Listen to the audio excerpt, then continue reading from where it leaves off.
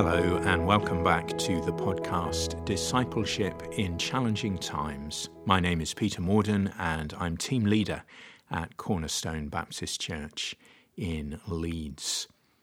Going to have just one more reflection on Psalm 25 today. I know that I have gone to this psalm a fair amount in these podcasts, and also some of you may know in wider ministry in the preaching that I've done at Cornerstone Baptist Church in Leeds. But this psalm is drawing me back again and again like a moth to a flame. I find it incredibly encouraging and enriching in these times. And I think I have something new to bring out of it and something to reinforce.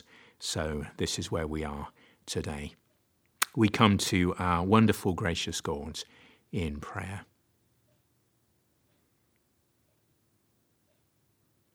Lord, we ask that you would open our eyes, that we might see wonderful things in your word. May the same Holy Spirit who inspired your word open it up to us and apply it to our lives. In Jesus' name we pray. Amen.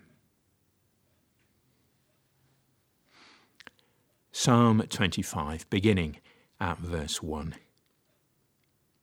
In you, Lord my God, I put my trust. I trust in you. Do not let me be put to shame, nor let my enemies triumph over me. No one who hopes in you will ever be put to shame. But shame will come on those who are treacherous without cause. Show me your ways, Lord. Teach me your paths. Guide me in your truth and teach me, for you are God, my Saviour, and my hope is in you all day long.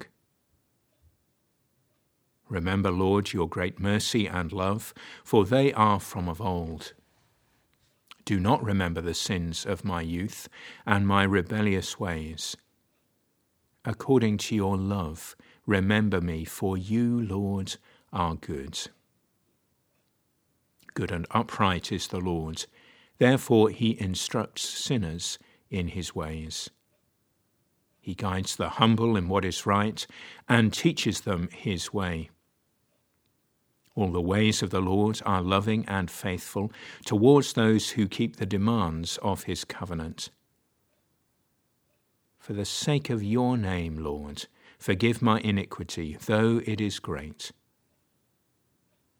Who then are those who fear the Lord? He will instruct them in the ways they should choose. They will spend their days in prosperity, and their descendants will inherit the land. The Lord confides in those who fear him. He makes his covenant known to them. My eyes are ever on the Lord, for only he will release my feet from the snare. Turn to me and be gracious to me, for I am lonely and afflicted. Relieve the troubles of my heart and free me from my anguish. Look on my affliction and my distress, and take away all my sins. See how numerous are my enemies, and how fiercely they hate me. Guard my life and rescue me.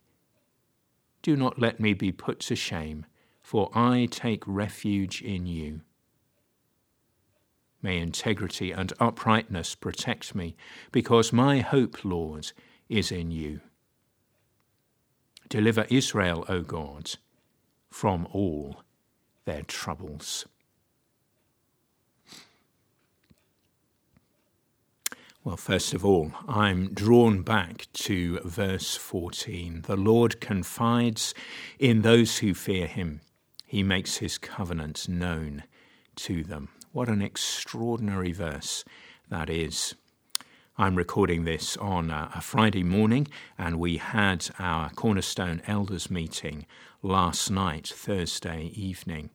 And as part of that time, and as part of a special week of prayer we're having, we were reflecting and praying on this psalm. And a number of our elders went to this verse and just reread it and reminded us how awesome it is that God confides in those who fear him. We might put this into modern parlance and say that God takes us into his confidence. He shares confidential information with us, not just with special spiritual super saints, but with all who fear him, with all to whom he has revealed his covenant. That includes us. And just thinking more about the confiding and confidential thing, if someone confides in us, then very often they would beckon us closer. We could imagine a crowded room and someone wants to say something to us that is private, and so we're beckoned closer. Might speak in a confidential whisper. We are close to them so we can hear. I think in these days, God beckons us closer to deepen our relationship with him. He wants to share his heart. He wants to share his mind with us, his character, his ways, his plans for the future, the way that he wants us to engage in his kingdom work. God wants us to be his confidential friends. What an amazing thought that is. May we press into that, develop our relationship with him, get to know him better. May we be people that the Lord confides in the days ahead. And one final thought about this psalm. Talked about all sorts of things flowing out from it, the encouragement to put our hope and trust in the Lord, the fact that God forgets our rebellion and remembers his mercy and love towards us, the fact that God covers us, even as a bird, as Psalm 91 says, covers us with his wings. He guards us, as it says here in Psalm 25. And one thing that I haven't commented on is the structure of this psalm. It's an acrostic poem that runs through the whole of the Hebrew alphabet, and each verse begins with a successive letter of the alphabet. So it's a very carefully, very wonderfully constructed poem. And one of the things that the structure says to us is completeness. The whole of the alphabet is used, it's run through, and there is that sense of completeness, that sense of totality. And I think that speaks once again to us, that the situation that we're in, God has got this, and he's got it totally. We run through the things that God has said to us through this psalm. We put our trust and our hope in God. Is he trustworthy? Well, yes, God's got this. He is totally trustworthy. We think about the covering that we need from God. Does God really cover us? Well, yes, it's a total covering, 100%. God's got this. His forgetting of our sins, his remembering of his grace. Is that total? Is that strong and sure? Absolutely. From beginning to end, from A to Z, God has got this.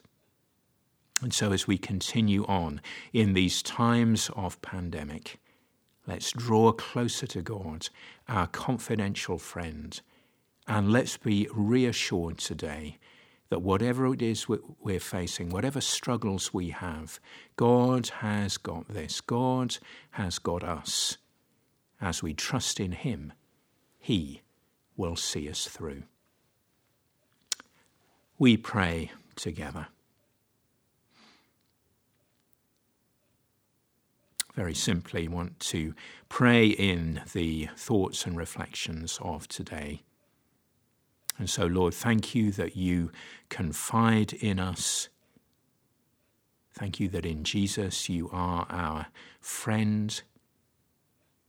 Lord, you are a God to be feared in the sense that you are the awesome God. And so we bow in acknowledgement of your holiness, your perfection, your purity, your majesty. But nevertheless, in Jesus, by the Holy Spirit, we sense you beckoning us closer, calling us your confidential friends. Father, we praise you and we thank you, and we pray that we would press into that wonderful relationship that we have with you day by day. And Lord, thank you that the structure of this psalm reminds us that you have got this, whether it's forgiveness, whether it's covering, whether it's maintaining our hope and our faith in these challenging times, whatever it may be, whatever we're facing. Thank you for the profound truth. You have got this. You've got it covered. You've got us held in the palm of your hand. And so, Lord, gladden our hearts even today and send us on rejoicing. For we ask it in Jesus' name. Amen.